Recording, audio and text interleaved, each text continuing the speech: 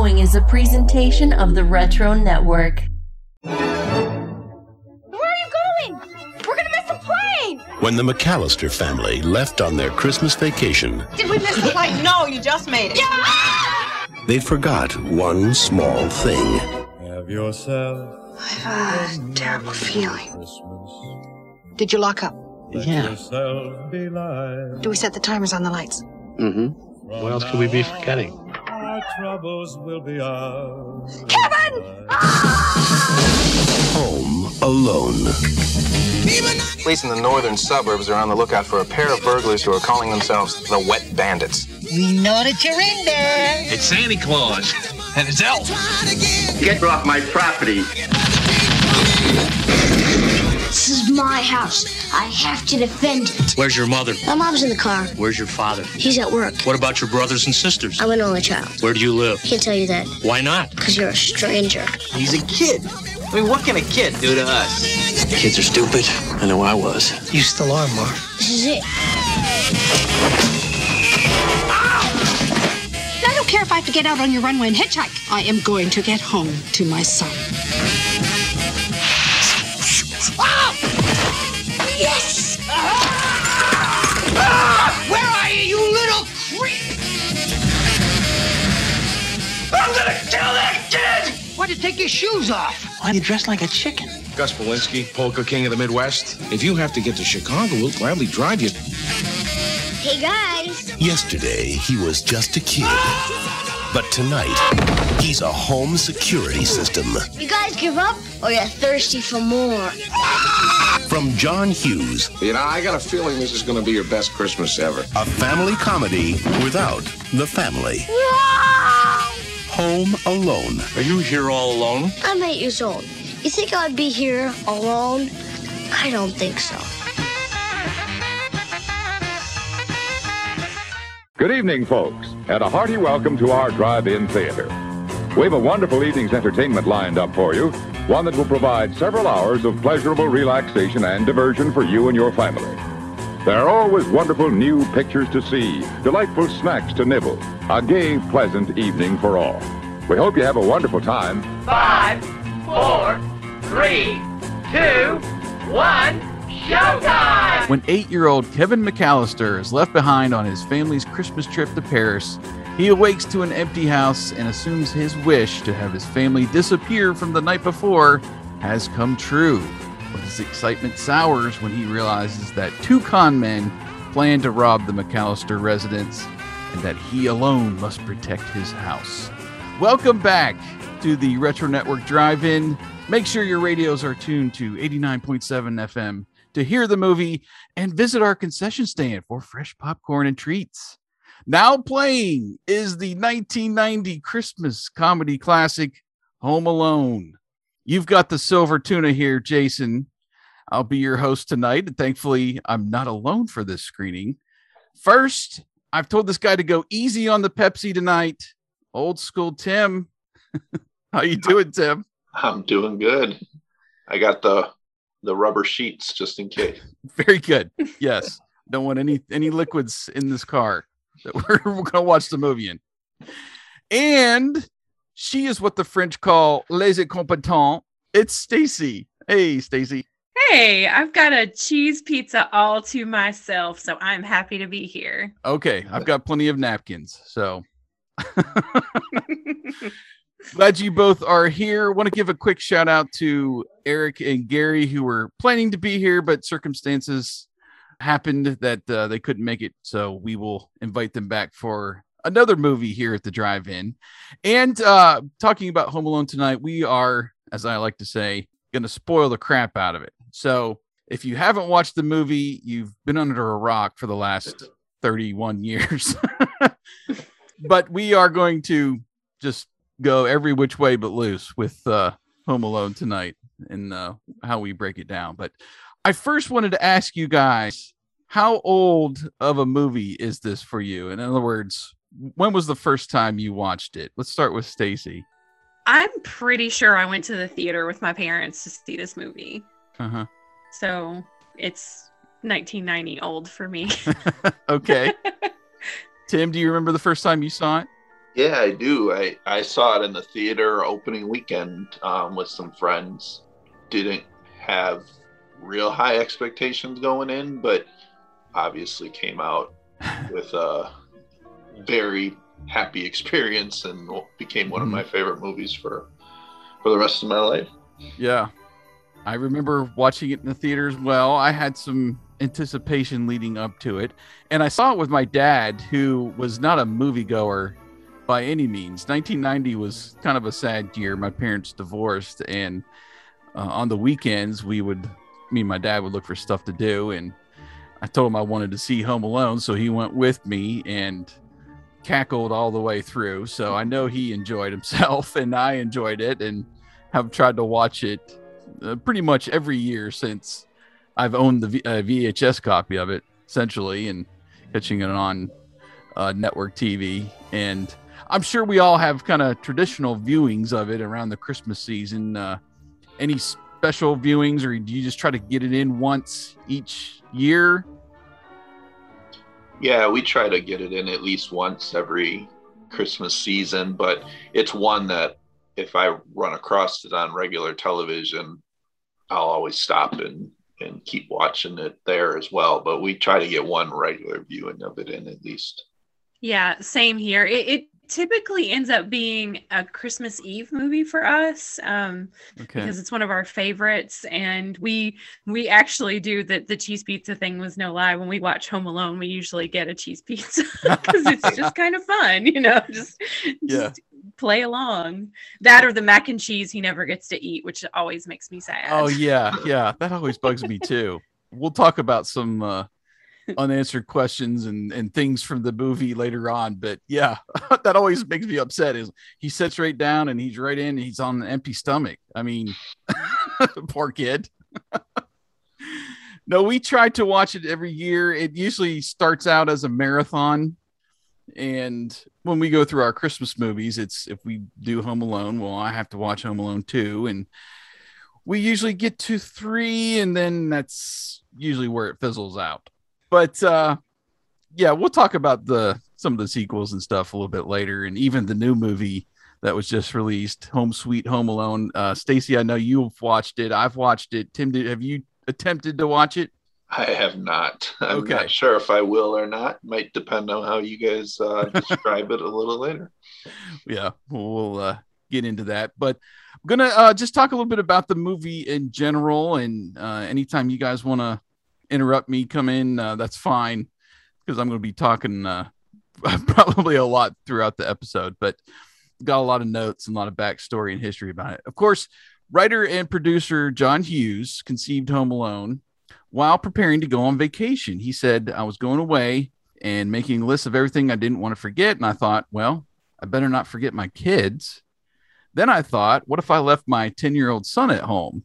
What would he do? And he wrote 8 pages of notes that developed into the screenplay for Home Alone. He's imagining that children are naturally most scared of robbers, so he worked that aspect into the plot of the film. But there was also a rewrite by the director, Chris Columbus. Hughes originally asked Patrick Reed Johnson to direct, but he was committed to directing Spaced Invaders. That's a movie I've never seen. Have either of you seen that? I love that movie. Do you? Okay. Yeah, it's fun. I haven't seen it in a while, but I didn't realize that that choice was made. Yeah. So he turned to Chris Columbus, who had left National Lampoon's Christmas Vacation before shooting because of a personality clash with Chevy Chase.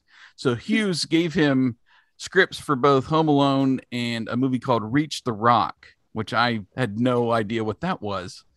But Columbus chose to direct Home Alone, which was a pretty good choice. And he did do some, like I said, uncredited rewrites of the script, which includes the character Old Man Marley, to essentially give the story a little more serious angle and more emotional ending. So that was not in the original script that John Hughes wrote. But I won't go through the entire cast. Of course, it stars Macaulay Culkin as Kevin. We've got the 2 robbers, Joe Pesci, Daniel Stern, and the parents, John Hurd and Catherine O'Hara, were, I guess, the main players of the movie. It's got a great supporting cast. Like I said, it's almost too numerous to list here, but they all did a great job, in my opinion, down to the guy at the Scranton airport. I love that guy too. So we'll talk a little bit more about the cast and some what ifs and even some people who turned down some of the roles that I've dug up online. But the original release was November 16th, 1990. A couple notable events around that time. The first web page is created in that month. The Super Nintendo released in Japan, and the Gulf War was on the brink. So just kind of setting the tone there for when the movie was released. Like I said, it kind of had somewhat of a buzz for me. I remember watching the trailers and even tuning into Siskel and Ebert for their review, because, back then we didn't have YouTube. We didn't have the internet to get extra footage, clips, trailers. It was usually just one trailer that they played on TV that you saw or before other movies. And I was so excited to watch it. I'm like, I gotta find somewhere else to get some stuff. And somehow I stumbled onto Siskel and Ebert, which we'll learn ran through the ringer. So I wasn't happy about that. But do you guys remember kind of anything leading up to it being released, having any buzz for you? I don't. Like I mentioned earlier, I didn't really have. I saw it opening weekend because some friends wanted to go see a movie, and we went to see it. I remember Macaulay Culkin from Uncle Buck. That was kind of he was a little boy in that. And I knew John Hughes was involved, and I was already a fan of his at that point. So that was kind of my main thoughts going into it. I believe it was some of my friends who really wanted to see it, and I just kind of went along and was very happy I did. Yeah, I think Uncle Buck was the reason we went to see it, because my dad thought that he was really funny in Uncle Buck and was like, let's go see this movie. And then I honestly didn't know it was a John Hughes movie at the time. I mean, I don't know that I was as aware of John Hughes at that point. I was 12 when it came out. So, was aware of John Hughes movies, but maybe not John Hughes necessarily. Yeah. But yeah, I'm pretty sure that my dad was like, hey, the funny kid from Uncle Buck that asked all the questions in this movie, let's go see it. Yeah, and it probably didn't hurt that John Candy was in it. I don't know if he was in the trailer. I'm trying to remember. I know there was I think he was kind of revealed as being a part of the movie. So yeah, I was 14, so, and an only child, so I could relate to being home alone sometimes by this point. So I think that had something to do with it as well, just knowing the basic premise of the movie. But there was some conniving behind the scenes of this film over the budget. And this was very interesting as I'm looking this up. So Hughes told Warner Brothers that he could do the film for $10 million, which at the time was still pretty cheap.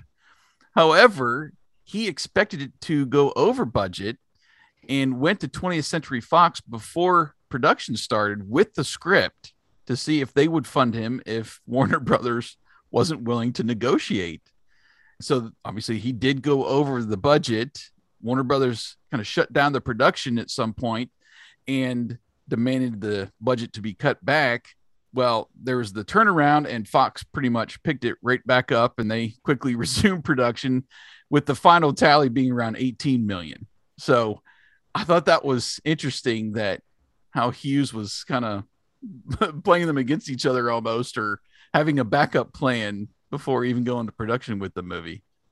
So it was an overwhelming success at the box office. The domestic take was 285 million, 476 million worldwide. And it was number one for 12 straight weeks. Did not leave theaters until the end of June in 1991. Wow. In fact, it was still playing in theaters when director Chris Columbus's next movie, Only the Lonely, was released into theaters. So that was a pretty crazy fact, to think that, well, 12 straight weeks is impressive. And I think that was a record it held for a while.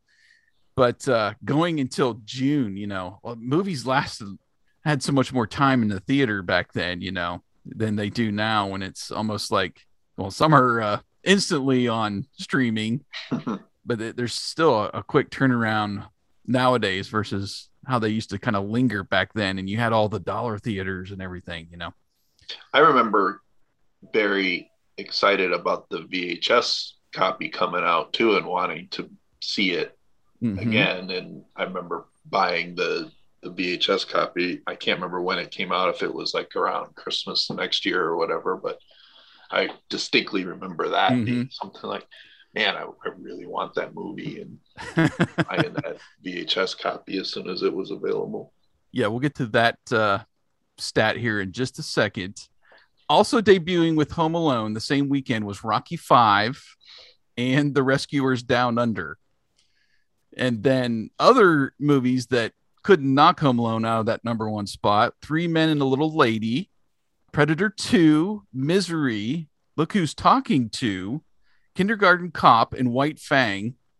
Those all came out, could not knock him out of the number one spot. The movie that finally did was Sleeping with the Enemy. And that was in, I believe, March. Well, I guess I'm sorry. That would have been February. So pretty impressive how long it lasted in the theater and at number one. It was released to home video, VHS, and Laserdisc on August 22nd, 1991. So a little before the holiday season.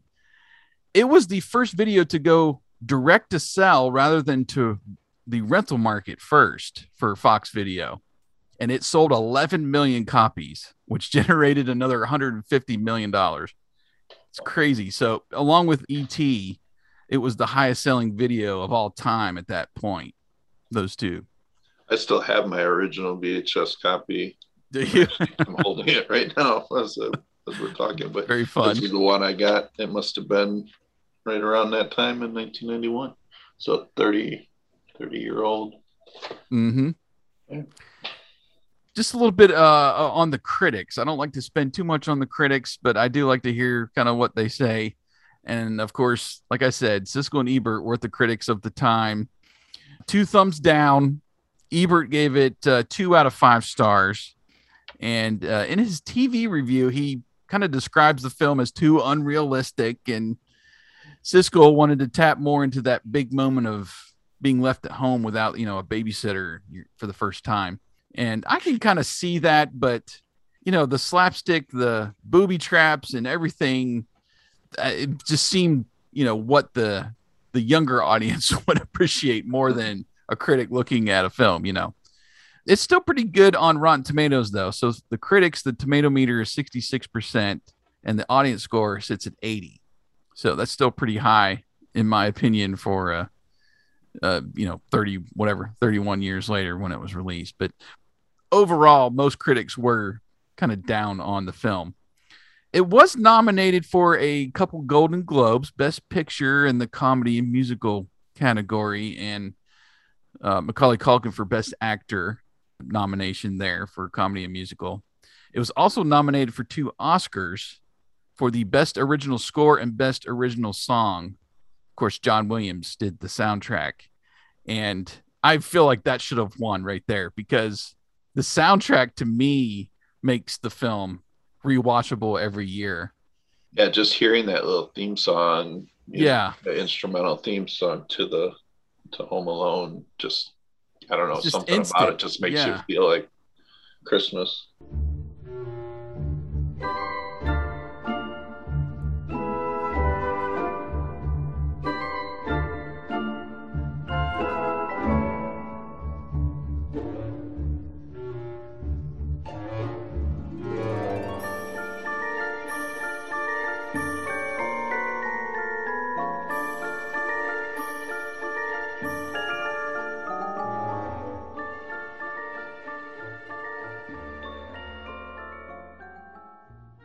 And there's so many John Williams scores and themes that just, put you in the moment again. But yeah, the beginning theme, that's just instantly Home Alone. And then that real fun theme kind of throughout the movie. Na, na, na, na. You know, I could sing the whole thing.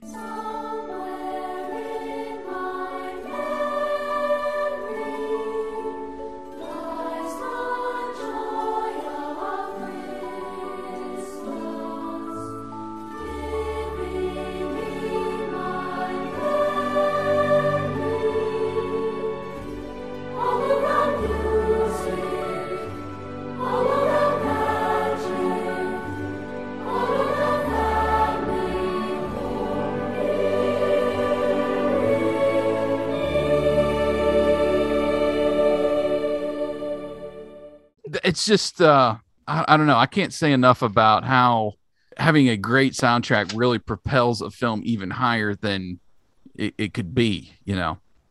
And I feel like that's the case for the score, as well as the song choices throughout it. Some of the Christmas songs they chose to feature in it too are just perfect for the scenes they're in as well.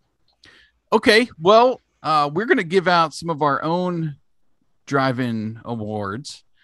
But before that, we're going to have a little snack break, little concession stand break here, because I have got to know, and this is a new feature here on the drive-in.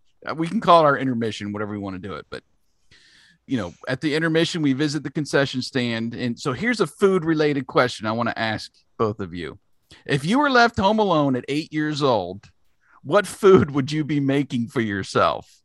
You know, we see in the movie, Kevin makes that humongous sundae while he's watching the movie, and he's ordering the huge cheese pizza for himself. And at the store, he's getting the microwave mac and cheese dinner. You know, what would you guys have been making for yourself? Any takers?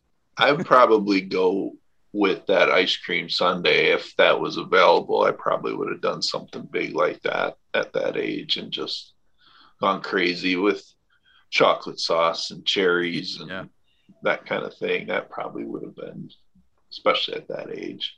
Yeah, I feel like for me, it would have been just thinking of what we probably would have had at home at the time. Pizza rolls and Little Debbie cakes. Breakfast of champions. Yeah. Copious amounts of cereal.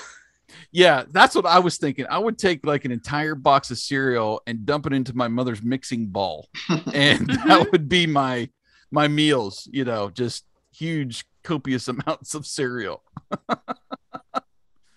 So anyway, that question came to mind. I thought it'd be fun to talk about for a minute. But all right, well, let's get back into it. Let's do our drive-in awards, which the first award is for your favorite scene in the movie. So we can throw out some nominations and kind of make our decision after the fact. So hit me with some scenes that are just your favorites you look forward to each time you watch it.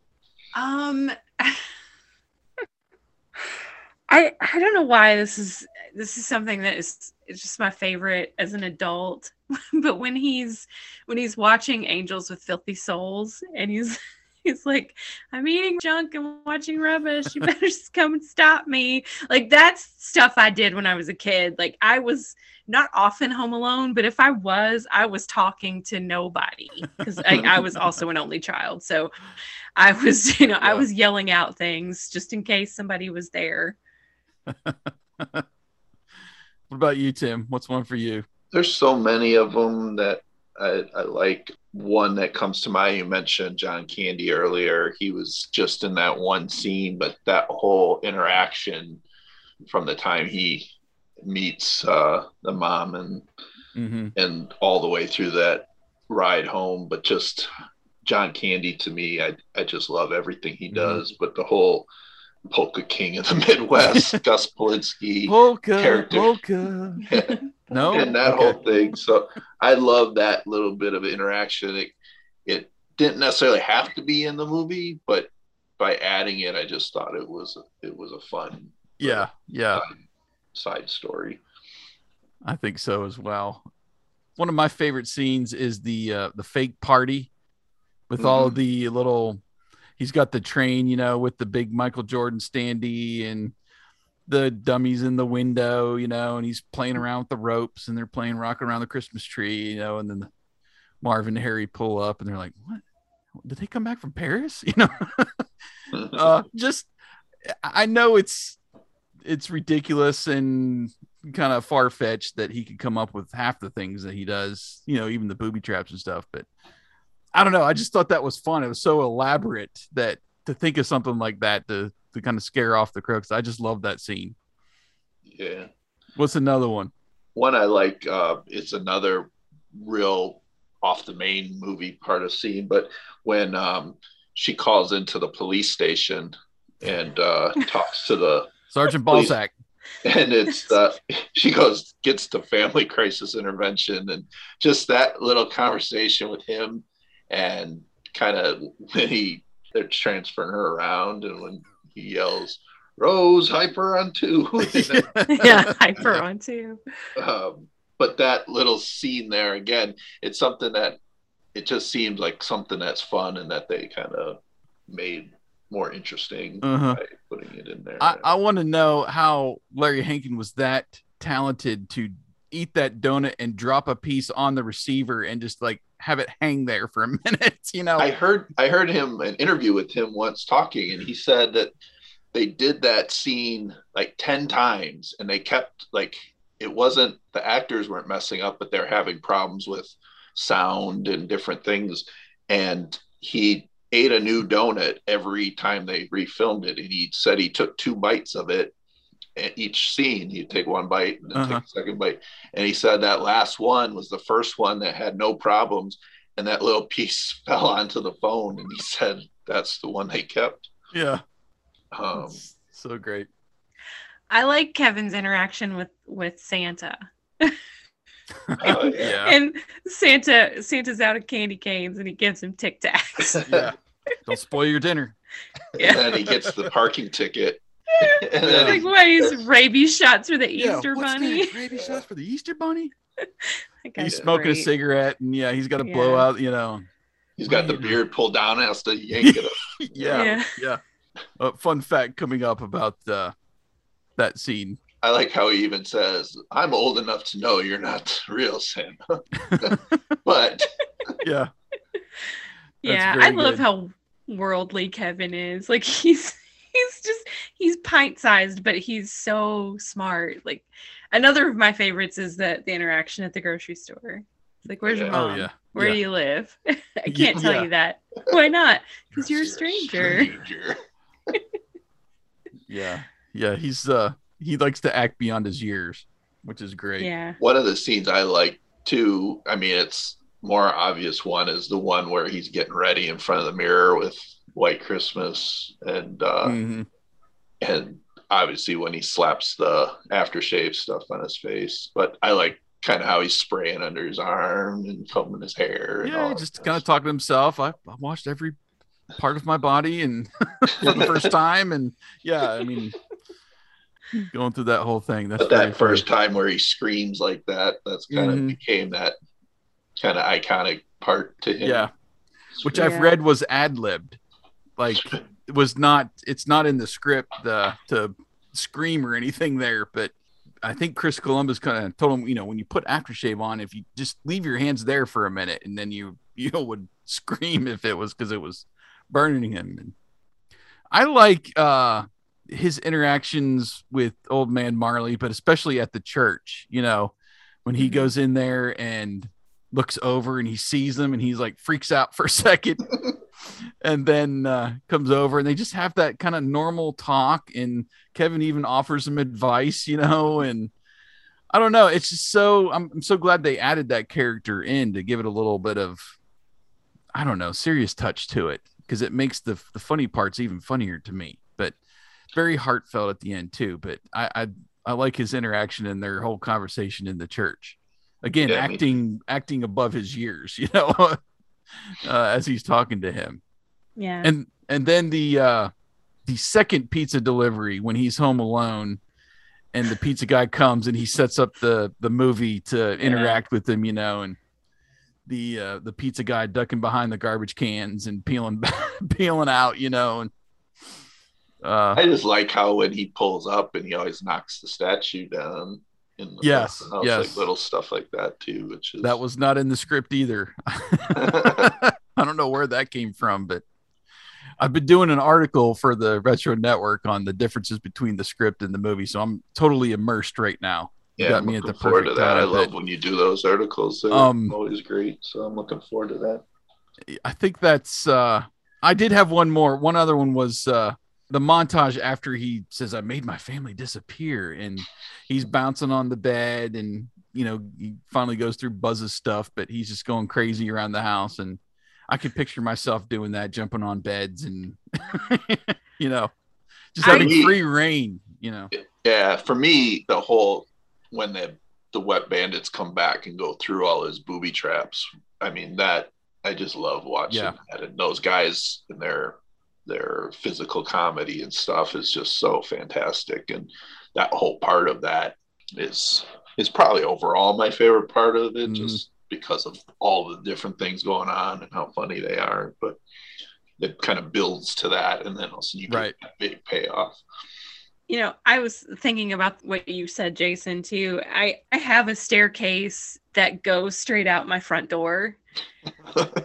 I would probably break something as an adult, but you can't tell me that I'm not tempted to, when it snows, to just put a sled at the top of the steps and try to slide out my front door and off my front porch. Yeah, we went down our stairs in a big cardboard box, but we didn't have a front door that was right at the bottom of the stairs. But I definitely, like you said, I could see if I had that would be something I would have tried to figure out how to do. All right, so what are you going to give your award to for the favorite scene?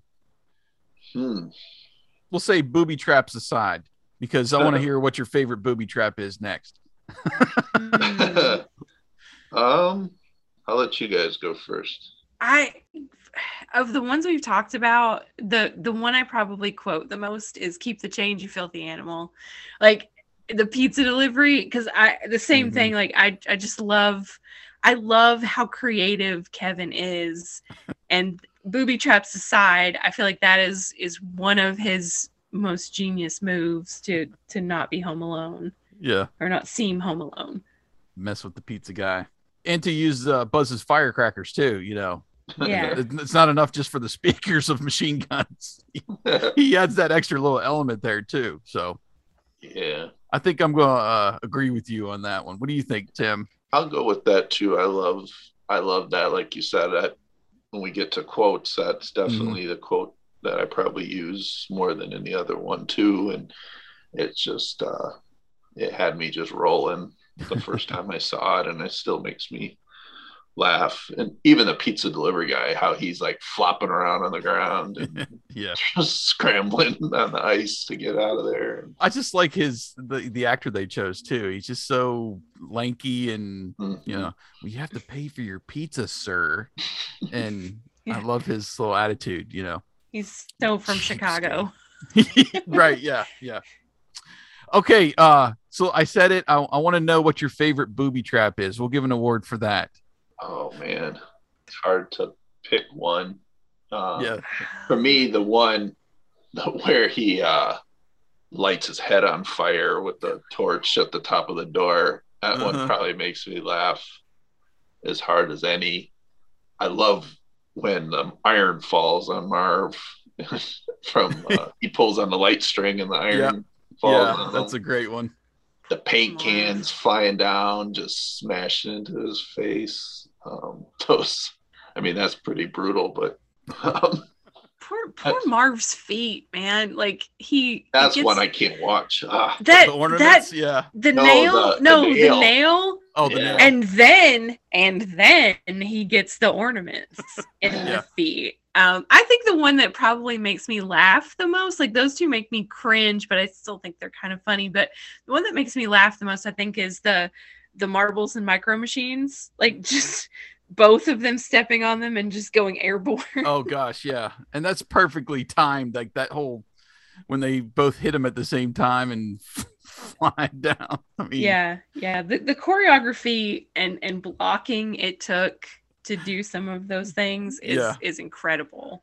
The one thing that makes me laugh, it's not really a booby trap, but he ices the stairs down to the basement, and Marv is trying to get his footing. He's just, I can't stand up, and he's like, all of a sudden, boom, and he puts his feet straight out. Oh, okay. Yeah, it's like flipping around, and also light bulb comes on. And, oh, I can just do this. Yeah, I had the Micro Machines down too. That's fun. Some of this stuff is just sadistic, like the hot doorknob and the paint cans to the face and stuff like that. Those are some pretty rough ones. The one obviously where he walks through the saran wrap with the glue on it and then the feathers. Yeah. That was probably the least painful. Yeah. And then he sees him like, little tar and feathers. Why are you dressed like a chicken? Why'd you take your shoes off? Why are you dressed like a chicken? All right, we're getting ahead of ourselves here. So it's hard not to. Yeah. I'll go with the Micro Machines because that fits the time, when Micro Machines were popular too. That's like how he's like being so careful, like individually setting out each one just the right way, even like lifts the little, I think the crane or something on one of them up so it makes it sharper. Yeah, the little rocket. Yeah. I love that. Okay, do you guys want to pick a favorite? I'm gonna go with the blowtorch to the head. That one, just seeing Joe Pesci's face when his head's on fire, and then, oh man, I'm sticking with Micro Machines. Yeah, the other one too is the BB gun to the crotch through the door. Be a good little fella and open the door. Oh shoot! I read Joe Pesci had trouble not cursing. Yeah, I can imagine. So just from his previous movies that Chris Columbus told him to, I think, say fridge, whatever. It's so great. All right, let's go on to, we just talked about one, but our favorite quotes or lines from the movie. And you guys mentioned one of mine is, and this will happen sometime throughout the year. It's guaranteed. Somebody will ask somebody in our house, why did you take your shoes off? And the other person is correct in responding, why are you dressed like a chicken? I mean, it's just natural now. Oh, yes. I swear. Awesome. So the other one that we love is when somebody does something stupid or suggests something stupid, we'll look at them and we'll just say, Buzz, don't be a moron. That one gets quoted all the time around here. What else for you guys? Well, like I said before, I think the one I probably would say the most is the keep the change, a filthy animal. That's on all the ugly sweaters and everything. Everything. Probably what the movie's known for. I would say back to what you said, you're seen in the church. So from like a sappy quote from the movie, one that probably didn't register with me as much originally, but more so now, when Marley tells Kevin that you can be too old for a lot of things, but you're never too old to be afraid. I always like that quote from not as much of a funny standpoint, but sure sort of thing. But then one more of a funny one is when Buzz tells Kevin when he asks if he can sleep in his room instead of up in with Fuller. He says, I wouldn't let you sleep in my room if you're growing on my ass. I just love that. Yeah, that's a Big Brother line. Yes. No doubt. Buzz has some good ones. I've been known to quote Uncle Frank, look what you did, you little jerk. Uncle Frank was perfect. Yeah, he's very quotable. One I do sometimes, anytime we're at the store in that aisle, I will bust out has this toothbrush been approved by the American Dental Association? Yeah, I asked somebody that at I think it was at Walmart one time, and he just looked at me like I had 3 eyes, and I was like, you've obviously never seen Home Alone. Yeah, and then I stole the toothbrush. No, I didn't. I didn't. I'm kidding. One I like to tell my wife when we're in Goodwill or someplace, and to quote Uncle Frank, just put them in your purse.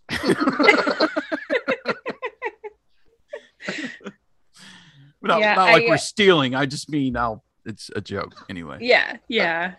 I bought some dinosaur Christmas pajamas last year, and my husband told me that he had a friend who got nailed because there was a rumor that he wore dinosaur pajamas. And at first I thought he was serious, and then we watched Home Alone. I was like, oh yeah, I forgot about that line. That's great. Yeah, the other one I just love Harry and Marv going back and forth, especially Marv, but when they're in the van and they're trying to figure out what the heck's going on, and Harry's like, go check it out. And Marv just kind of sits there and now? It's people will say, ask us now or whatever around the house. And I'll be like, no, tomorrow, egghead, now. Get ahead. I just love that. Little New York or gangster, mafia, whatever. Joe Pesci coming out there. Get ahead. Yeah, those two guys have such great chemistry together and stuff. And I know you're going to probably cover it, but just to think that they might not have been right. Those characters, you can't even think of that now, that somebody else would have been those two guys. Any other lines you want to throw out to nominate? Oh, man. There's so many, but I think we've covered the really good ones. All right. I think I'm going to give my award to Keep the Change, A Filthy Animal. I mean, it's just synonymous with the movie. Exactly. And that whole faux noir film there, I can quote that verbatim. So I think I'm going to give that award to that line. What about you guys? Yeah, I concur. That's my favorite line in the whole movie. Yeah, me too, 100%. I just think it's amazing they came up with that. I mean, they could have used an actual movie and had it be less prominent, but the fact that they created that and then it's just so awesome. Okay, a couple more awards here. The next one is we'd like to do who stole the show in a minor role. So I would say outside of the people I mentioned at the top of the show, Kevin and the two robbers and the parents, any of the kids, I would nominate, of course, Old Man Marley as a minor role. I don't know. I guess he was kind of throughout the movie, but I mean, I would go back, like I mentioned earlier, Gus Polinski, the Polka King of the Midwest. I love John Candy. I thought that was great. Uncle Frank, I think, added a lot in his scenes. I think he's a good one. And Buzz, I think he was kind of that perfect big brother. And I would definitely nominate Buzz. Just some great lines, and he is the bully older brother to a T. So, any for you, Stacy? I think we pretty much ran them all down there. But yeah, I mean, the only other one I would add would be Santa. Okay. Other than what we've named. I think to steal the show. I mean, when you put John Candy in any movie, he's usually the star, but to have him in such a small role like that and still make the most of it, I read that whole scene inside the truck where he's talking about leaving the kid at the funeral parlor was all just ad-libbed. There was none of it's in the script. Oh, wow. So just to think about that, and he filmed it all in one day and got like the minimum to be there. He kind of did it as a favor to John Hughes to be in the movie, but it's hard to give it to anybody else outside of John Candy, in my opinion. But what about you guys? Tim, what do you think for Yeah, I'm good with John Candy for sure. Like I said, oh yeah, that's the definition of that award. So thinking about who was the MVP of the movie for our final award, obviously you immediately go to Kevin, but do you nominate, Marv and Harry, Joe Pesci and Daniel Stern as the co-MVPs of the movie?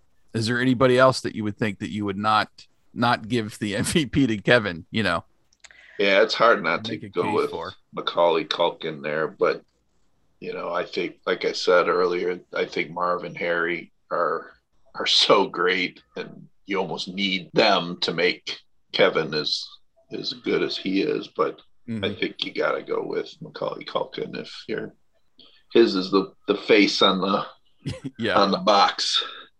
What do you think? I would also nominate Catherine O'Hara because she is the heart of the movie. Mm-hmm. She's trying so hard to get home, and to me, she's so funny. She is one of the funniest women. And in this movie, she's not really that funny. She has her moments where there's, kind of some snark and some sarcasm, but she has a beautiful performance as a mom desperately trying to get home to her son. Mm-hmm. So I think she's worth at least a nomination. Sure. I agree. Yeah, I like her. I think it's in the second movie when she says kind of offhand to the officer at the airport, she's like, but thankfully we never lose our luggage. And they both knock on the wood. Like she just totally is out of her mind at the moment, thinking about, oh gosh, I got to do this over again. And we never lose our luggage.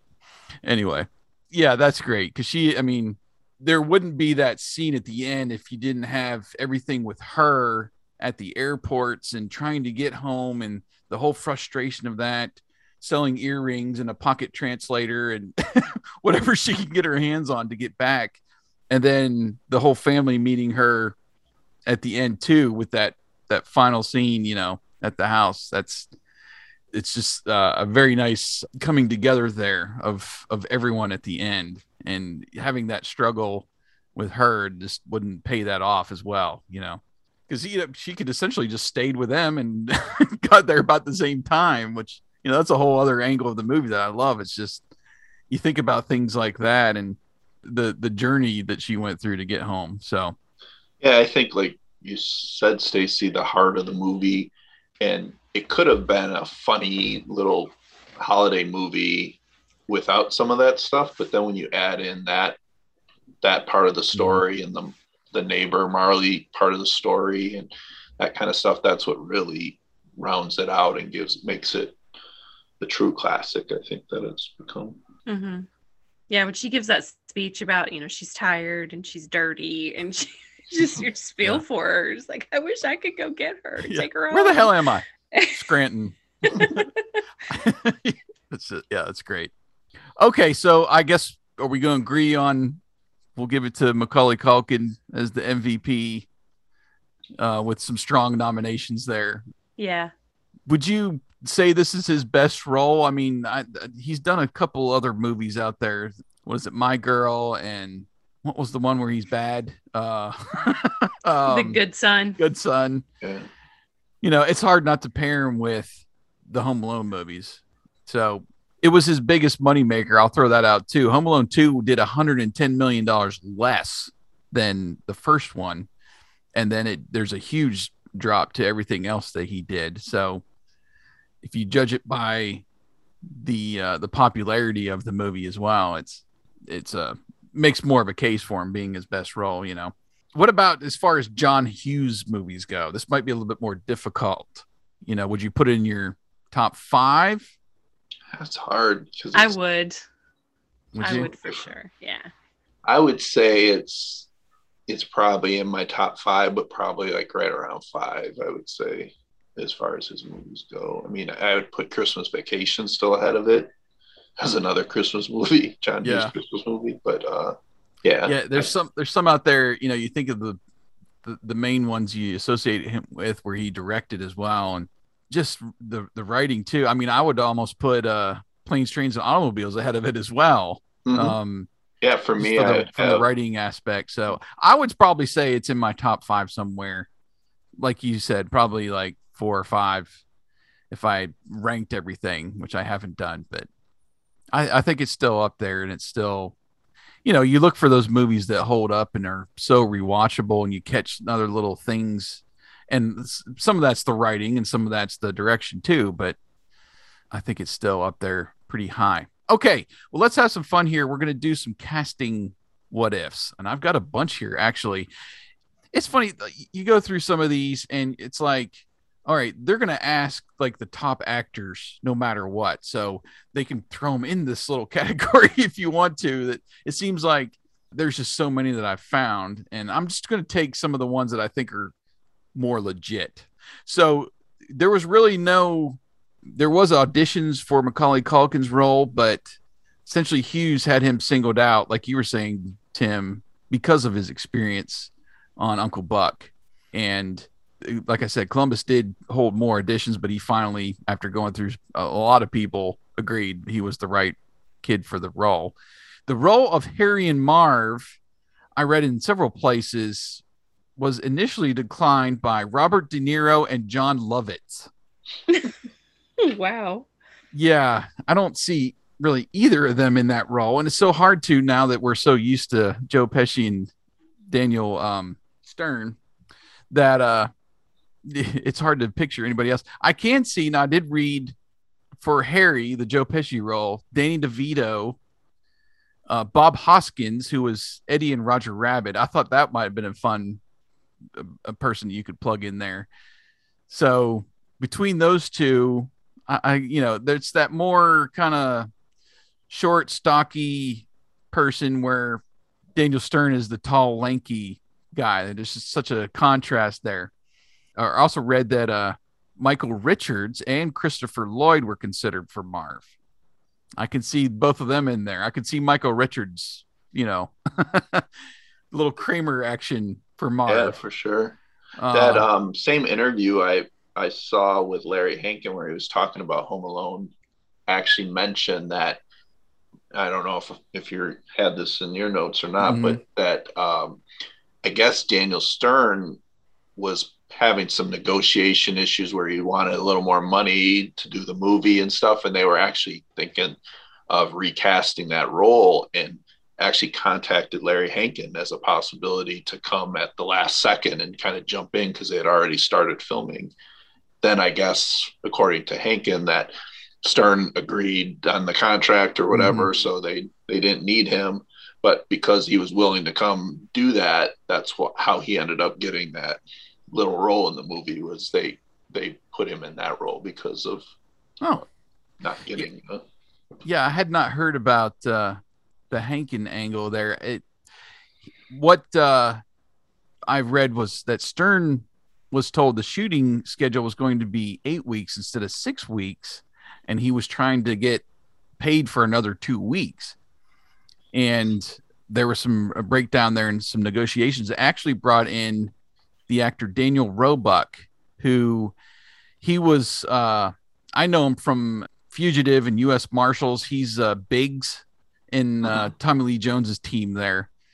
He was brought in to take his place, and I don't know if there was they actually shot during that, but then, Stern was brought back, and I think he did get paid because there was a quote about Roebuck saying, he put a down payment on a house or something for being fired or something. He got paid for, signing the contract coming in to replace him, and then was fired and brought Stern back. So that was kind of weird. Some names I saw considered for Buzz. I don't know if this was even accurate or not. Keanu Reeves and River Phoenix. No. Oh, wow. Yeah. Now, one that I think this was legit. The role of Uncle Frank was written with Kelsey Grammer in mind, but he was unavailable to do the movie. So I can kind of see that, They also said that Kirstie Alley was considered for Kate, but she was filming Look Who's Talking 2 at the time. And then my favorite out of this whole process, as far as casting what ifs, the role for Santa, Chris Farley auditioned, but failed to impress Chris Columbus for the job. So he passed him over. But can you imagine Chris Farley as the Santa? How awesome would that have been? I mean, oh yeah, would he have just backed into the little cottage and crushed it? Santa would have lived in a van down by the river. Yeah. It would have taken him a couple times to try to close that car door or something. I don't know. It's just oh my gosh. God. I read that and I was like, man, I wish there was some like deleted scenes or something, auditions. That would have been great. So that was a few casting what ifs. Any actors or anybody come to mind that you think you could plug into any of the roles? I mean, not anybody off the top of my head other than what you named, but I really want to see Danny DeVito. That's the audition I want to see. Like, I really want to see him audition and act with Macaulay Culkin, because I love Danny DeVito. I love him so much. He's really good at physical comedy. Even now, he's still great at physical comedy. So yeah, that would have been a cool one to see. All right. Well, we've got a couple other little things here, and then we're going to move on to our Did You Know facts, which I've got a bunch of. Anytime when you're watching the movie, do you have any unanswered questions, or do you see any flaws that kind of bother you? One that always kind of sticks with me is just kind of the aftermath of the damage from the house. How was he able to clean up some of that stuff just in the foyer area? And then, we get Buzz saying, "What'd you do to my room?" at the end. But the rest of the house is almost spotless, except for right. I'm like, tooth laying on the ground. Except for the tooth. He misses the tooth out of all that. But I don't know. That always just kind of, I can buy into all these like elaborate booby traps, but I can't buy into cleaning up the next day. What's wrong with me? I don't know. Anything you guys can think of that just kind of maybe continuity or something that bugs you? There's a couple things for me that I tried not to think about, but one of them is the whole situation with the phones. And yes, I know at that time, I mean, you didn't have cell phones and stuff, but the phone lines are down and they can't call because of that. But then Kevin is able to order a pizza by phone. That's right. And then they also leave an answer machine message at the neighbor across the street. That's right. So obviously his phone's working. So kind of the whole idea of why they can't get in touch with him, I try not to think about that. The other one that's probably bigger is, why wouldn't Marley have told like his parents that, Kevin almost died last night kind of thing, like it's almost like a little secret they keep, it feels like, but that seems like a big secret to not tell the parents that, hey, I saved your kid from getting killed by these guys who had him stuck on the hook on the back of the boat. Yeah. I read that Macaulay has a permanent scar from Joe Pesci biting him accidentally on the finger. Yeah. I don't know if that's true or not, but that's something I read. That's funny. Anything you could think of that kind of bugs you, Stacey? Other than what you guys have mentioned, that the one that bugs me, I just want to understand the logistics of how the rest of the family gets there literal seconds after Kate has gone through hell to get home. Like what kind of cruel twist of fate is that? And how just casual, Peter is about it. He's just like, oh yeah, we're here now. Great. Took the Friday flight that you didn't want to take. Yeah. There's one other one for me that I forgot about, was our favorite scene where the pizza delivery guy gets scared away. Who wouldn't have called the police after you thought you were being shot at? Right, yeah. With an automatic weapon as you deliver a pizza to somebody's house. I just can't believe they wouldn't have notified the authorities that somebody's shooting at me at this house. So that was one, even though it's hilarious and I love that part. When you think about it, it's like he speeds off, but wouldn't he have gone and brought the police back? Mm-hmm. Also, literally everybody in the neighborhood is gone. Everybody?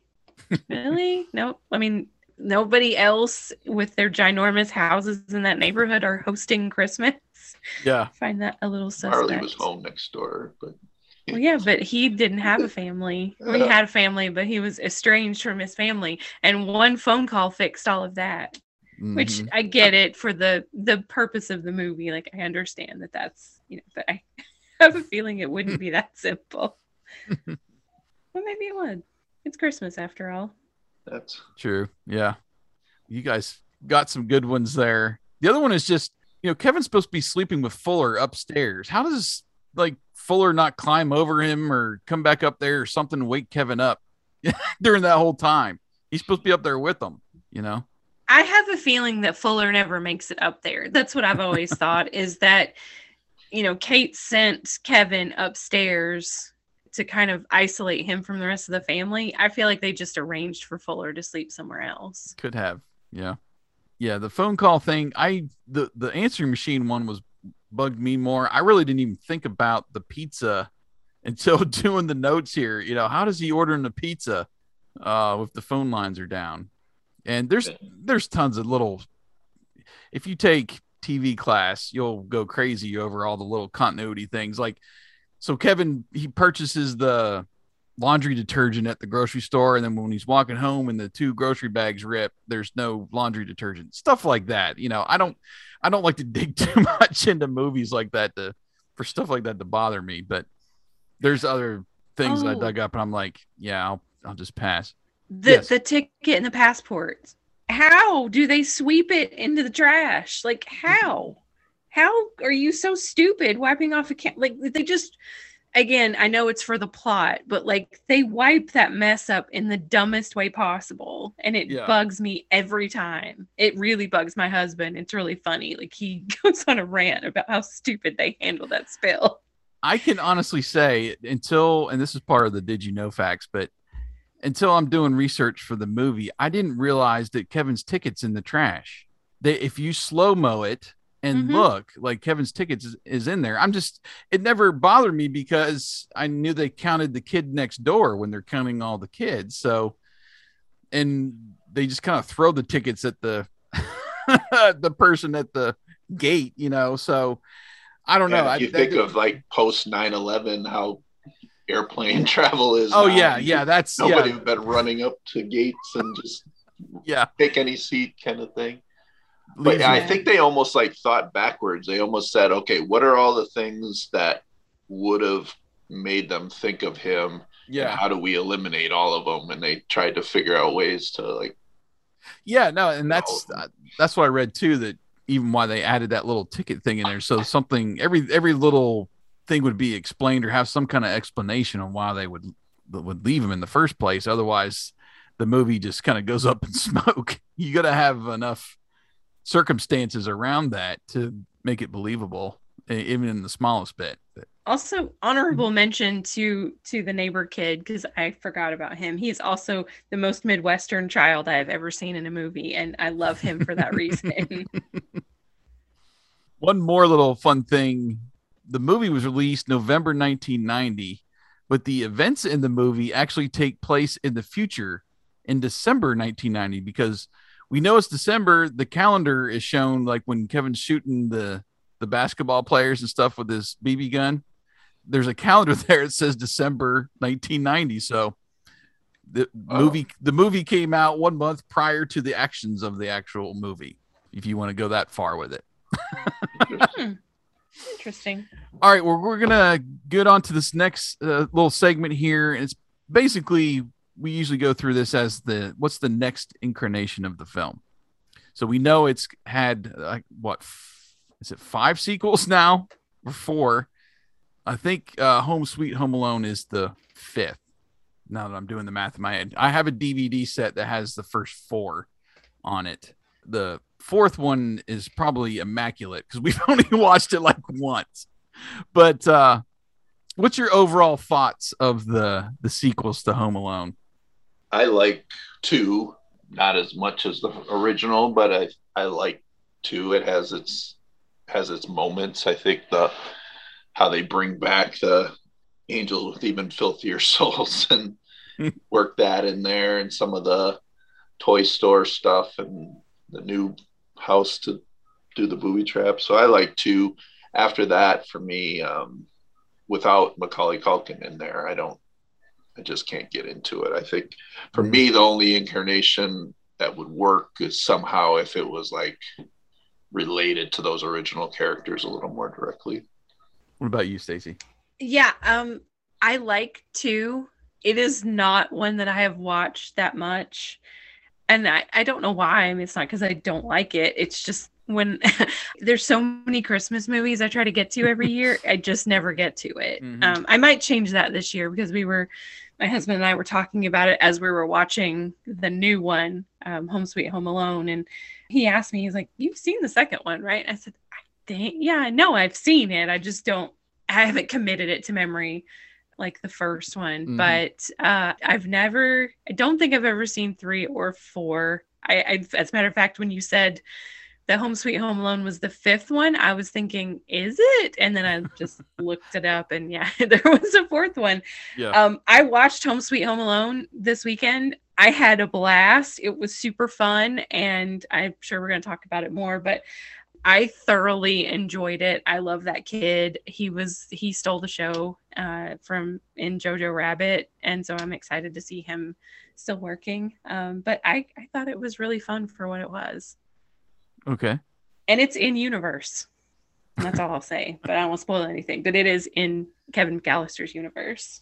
Yeah. I'll go ahead and spoil it because that was the best part of the whole movie for me. But going back to number 2, it's a natural progression each year. I have to when we watch number 1, I have to watch number 2. It is so as quotable to me as the first one, and you get Tim Curry and Rob Schneider and all these other fun characters, the old man at the toy store, and New York is such a character in that movie as well. And you still get the fun little gags of when they're finally chasing him, and him dropping those pearls on the street, and the tables kind of turn at the end, and I enjoy it. It's like 1A, 1B really for me. I really love the second one. We will watch the third one. The kids mainly enjoy it, and the kid with the remote control car, that was, I guess, part of it, since that car is so part of it's like the Talk Boy was for part 2. That remote control car is almost a character in itself in part 3. But you get young Scarlett Johansson in that, and the robbers are okay. They're a little bit more bumbling, but I can make it through 3. The 4th one, like I said, we've seen that once. I was like, no. And then last night I watched Home Sweet Home Alone. I thought it was awful, Stacy. I couldn't. Oh no. I mean, I don't have any connection with the kid. Apparently you do with some other movies. I don't know why they went full Brit with him and the mom, but I'm not trying to diss on that, but it just kind of took me out of this is more of a set in America type thing, and they bring in these other people, and the whole angle with the parents being essentially the burglars. I don't know. It just didn't do it for me. The best part, and again, we're going to spoil this, so if you haven't watched it, you plan to watch it, just skip past this part. But Buzz is a police officer in the movie and pulls up in his squad car. I loved his whole little bit. He stole the whole movie for me. I was like, if I had known he was in this, I would have forwarded to that part, and then I just would be done with the movie. Well, did you catch the part about Kevin? Yes. He's thinking Kevin is pranking him. That was so great. Well, no, but what Kevin does for a living? I'm trying to think now. What was it? Home security. Oh, yes, the security. Yeah. He owns a home security company. Yeah, he's like a billionaire or something. And there's the sign is in front of their house. It's McAllister Security. Yeah. Yeah. So I will say that the premise was flimsy for sure. Yeah. Like I will give you that. But I enjoyed enough of it to say I might watch it again. It's not something that will become an every year thing, but the premise of how the quote unquote burglars are trying to break in is a little flimsy. Yeah. But I thought Ellie Kemper was really funny. How they kind of come together at the end, everything's cool after I tried to, break into your house and your son almost killed us. Yeah, that was the part. Like, cool. I mean, like, how did the dad not have a traumatic brain injury? That's the part I kept kidding, because they really upped the stakes in this one in terms of brutality of the booby traps, which to me, I would say, if you're on the fence about watching it, it's worth watching just to see. Just if you think Kevin is sadistic, this kid, Max, is really like mastermind level sadist in terms of the traps that he sets for these poor normal people. Well, but see, the thing with Max too that I didn't like is he's just a bratty kid. I mean, there is a some of the angle where Kevin's the youngest, and of course he's going to get picked on, and his siblings pick on him, and his whole family's kind of down on him. There's a whole scene we're going to talk about in a minute in the script that just adds so much to the movie, and how he's kind of motivated to be in that spot and want to get back at his family. But I didn't see that with Max. He was just kind of this snobby kid. And why would I want to root for him or anything? I was rooting more for the parents to get that damn doll out of there so they can make their money.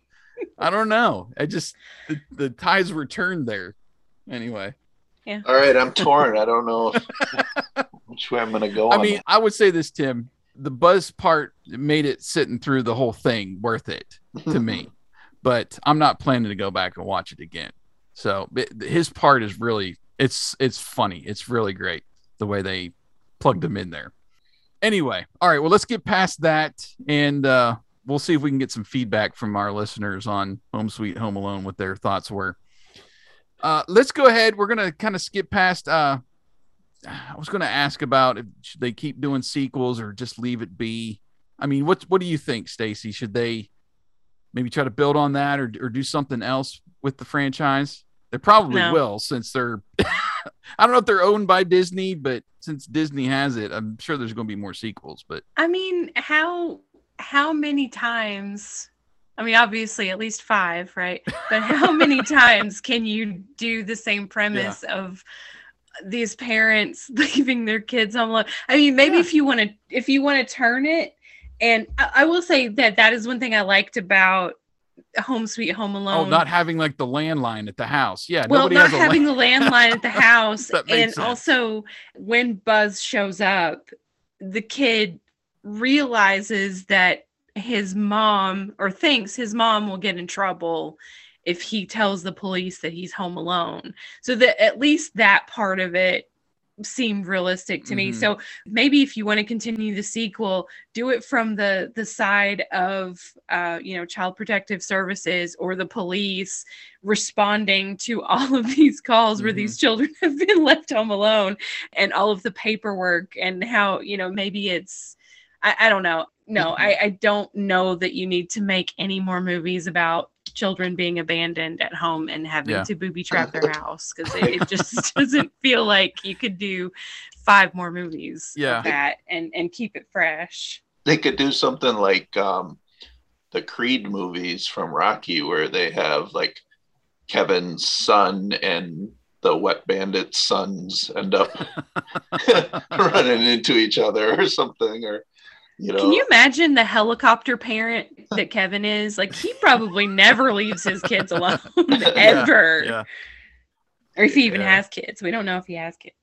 Yeah, well, and we're in the time too. I'm guilty of it, where we've got trackers on our kids' phones to know where they're at all times. I mean, it's just the kind of era we're in, so it makes it more difficult to think of a kid being alone somewhere. Unless he's totally forgotten, at home or something. Even this, the second movie where Kevin's kind of lost in New York, you could probably build more off of, kids being on their own somewhere, but there's too many trackers on them nowadays. Anyway. All right. Well, let's get through some Did You Know facts and we'll wrap it up for the night. There's some really fun ones in here that can't wait to get your reaction on. So, like I said, I'm doing a comparison article. It'll be up on the Retro Network about the time this is dropped or soon after. So look out for that. There's some fun differences in there. Have y'all seen the deleted scenes from Home Alone? Yes. I've seen them on the DVD. Yeah, so most of those, if not all of those, I haven't gone through the whole script yet, but a lot of those are in the script, so you can get some fun little nuggets like that. But so back in 93 to 96, and again in 98, NBC aired this movie at the 8 p.m. time slot on Thanksgiving. So this was as soon after it was, released to home video and started being up on network TV. It was a Thanksgiving movie for several years. And then in 1999, it aired the Sunday after Thanksgiving. And that was the last time it was on NBC. And then when FX brought it along, it was also airing it. And it actually aired for 24 hours on Thanksgiving in 2009. So I thought that was interesting that they tried to do a 24-hour marathon with it, but just never, you're not going to beat out or try to top A Christmas Story for the 24-hour thing, Right. All right. So there are some, actually some deleted and alternate scenes in the trailer. If you watch the trailer, there's a television anchorman who warns viewers to be on the lookout for the wet bandits. That was never really included. And then in the supermarket scene, there's a scene with the manager standing behind the checkout girl and asks Kevin some questions. So there's a couple little differences, and there's a bunch of movies like that where you can find some stuff in the trailers. You're like, where'd that scene go? I mean, Planes, Trains, and Automobiles. There's one there as well with John Candy in the bathroom doing all kinds of funny stuff. But anyway, you can check that out. Of course, I'm assuming there was some chatter. I think it was last year, a couple years ago. Some actor celebrity did not know that Angels with Filthy Souls was actually not real, and they just, made those for the movies. But I'm assuming you all knew that. It took me a while to really think about that, not within the last, 10 years or so, but I was like, this can't be a real movie.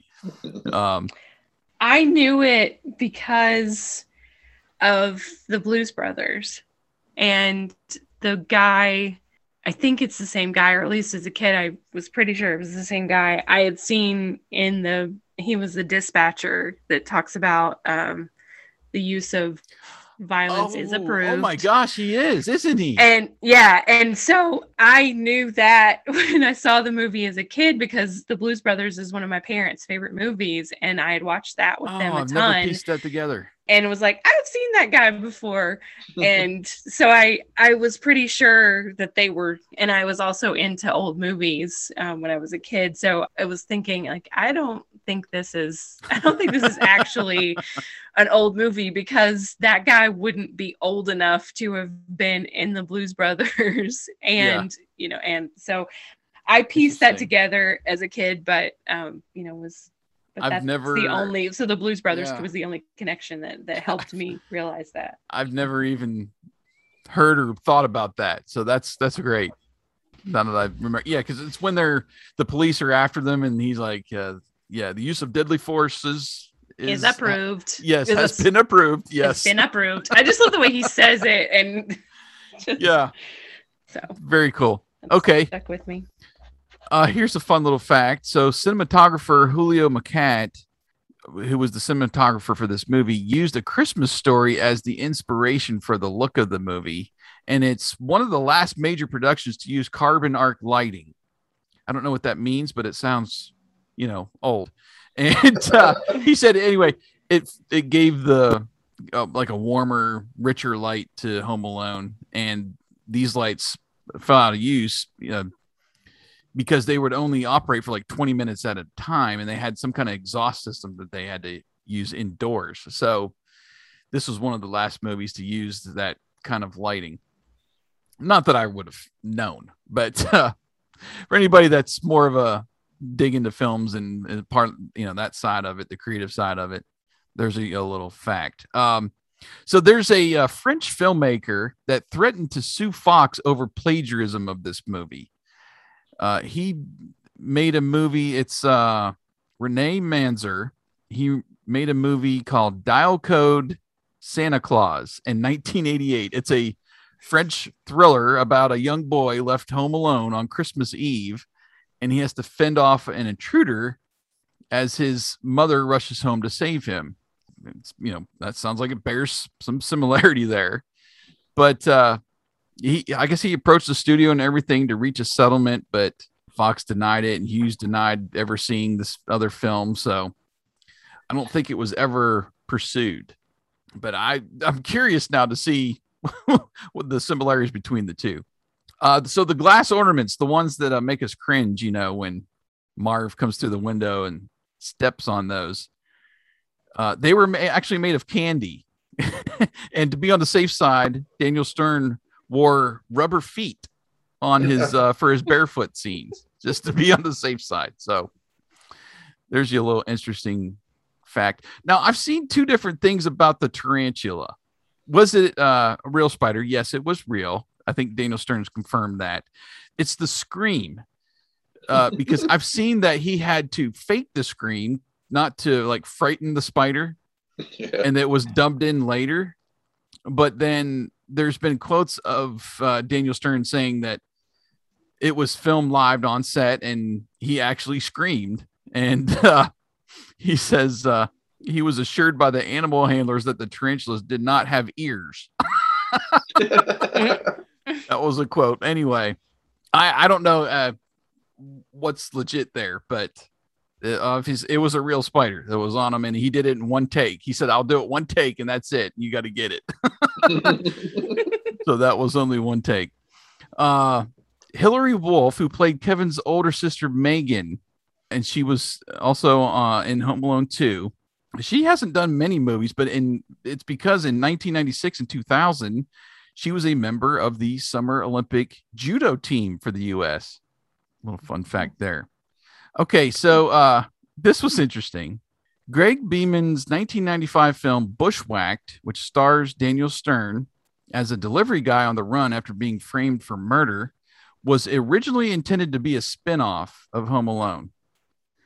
And the storyline would have been essentially the same. After giving up his life of crime as a wet bandit, Marv would have been framed for murder. I was like, wow, okay.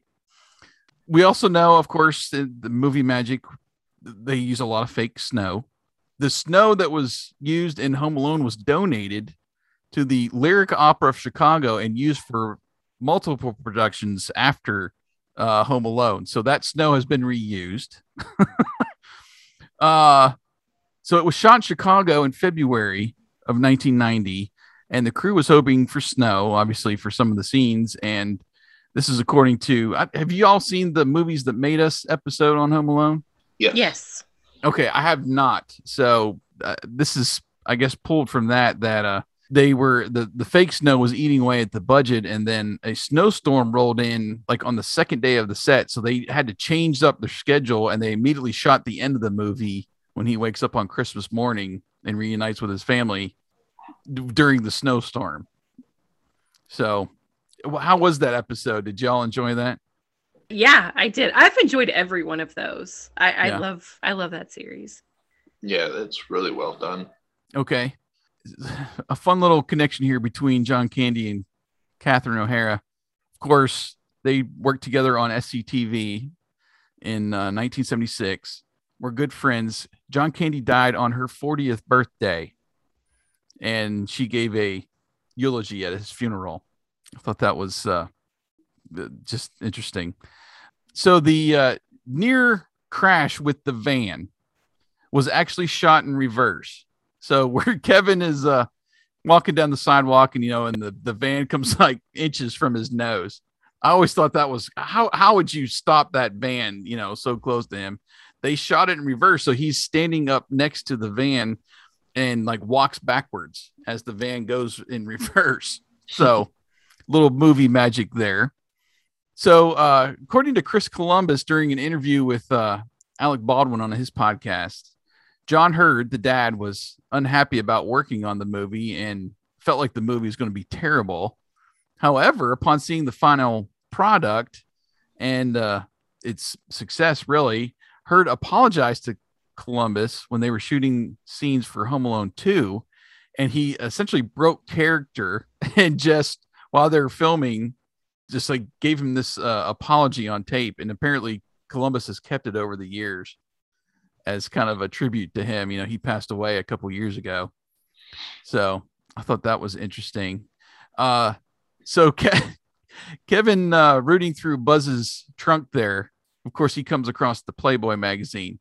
They actually taped the pages together so that he wouldn't see any nudity or anything in the Playboy. The picture of Buzz's girlfriend.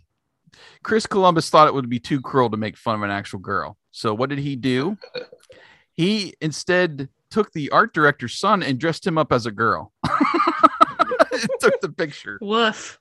I thought that was hilarious. So the girl who plays Santa's elf in the one scene, she also plays a flight attendant in Home Alone 2. I had not noticed that before. This is an interesting little twisted thing. On the airplane, John Hurd, the dad, is reading a novel by Thomas McGuane. McGuane and Hurd were previously married to Margot Kidder.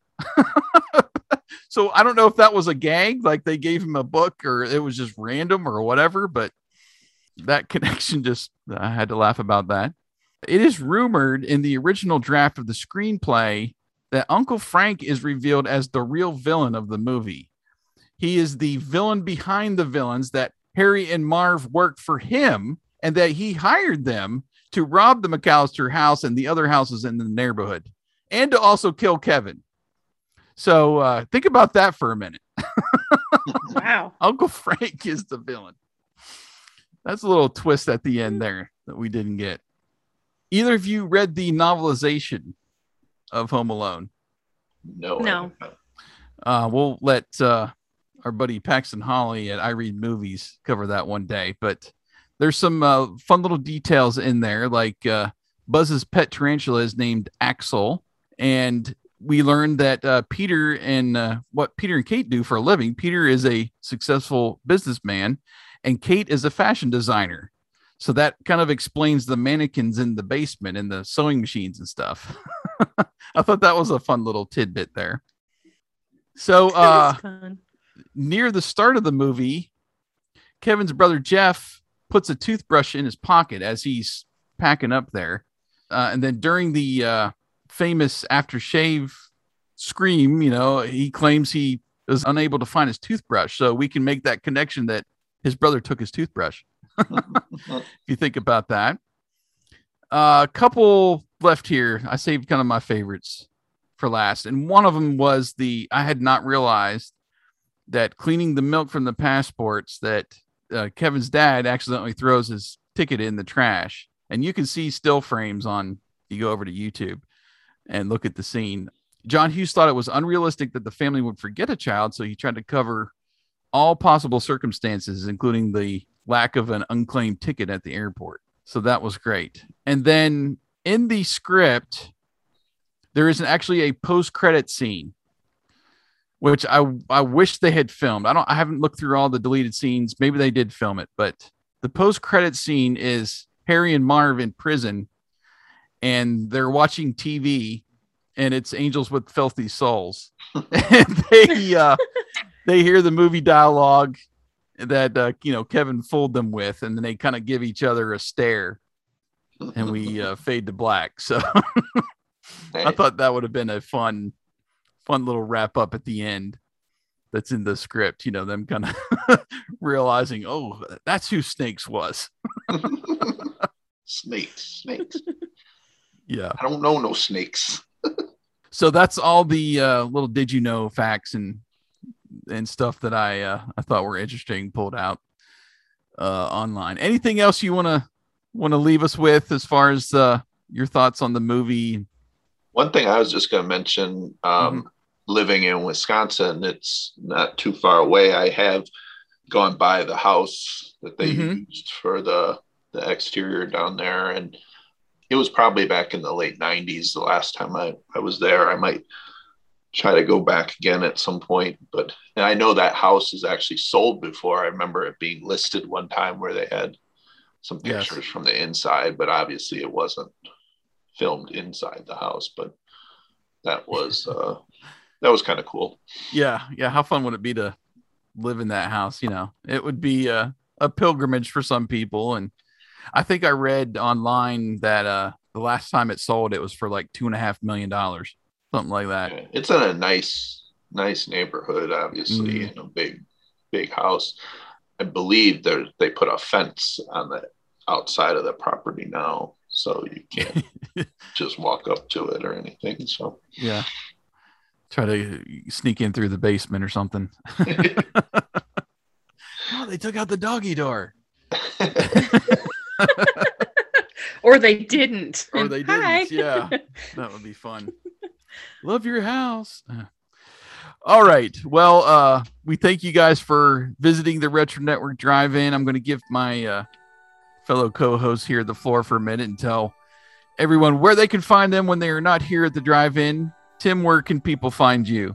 The easiest place to find me is on Twitter at oldschool80s there, and that's probably the best place to catch me. You'll find me other places as well, but that's okay. That's where you'll see me on a daily basis. And he has done a slew of articles over on the Retro Network based on mainly 80s commercials. Lots of those you can just kind of dig through and jump article to article on. I know you still retweet those as well when they come around, or when an anniversary hits or something, you'll throw those up there. So appreciate you writing for the network. And Stacy, where can people find you? Probably the easiest place to find me nowadays is on Instagram at Geeky Vixen. I'm still posting toy pics there. I'm trying to slowly get back into writing and podcasting. I started a new job, so I didn't have as much brain capacity to do fun stuff. But I've also been doing a comics podcast with some friends of mine. It's called The Long Box Guys. We have covered a lot. We always try to cover like one character or one franchise on our podcast, and our most prolific that I've been a part of is we went through a whole bunch of Suicide Squad characters, and I learned a lot about characters that I did not care anything about, but it was still fun to talk about them. Cool. Okay, well, that's fun. We'll try to put some links in our show notes here for you guys, and of course you can find me at Tier on Social, Twitter, Facebook, Instagram. I check all three of those. You can leave us your feedback. Also at RD80s on Twitter.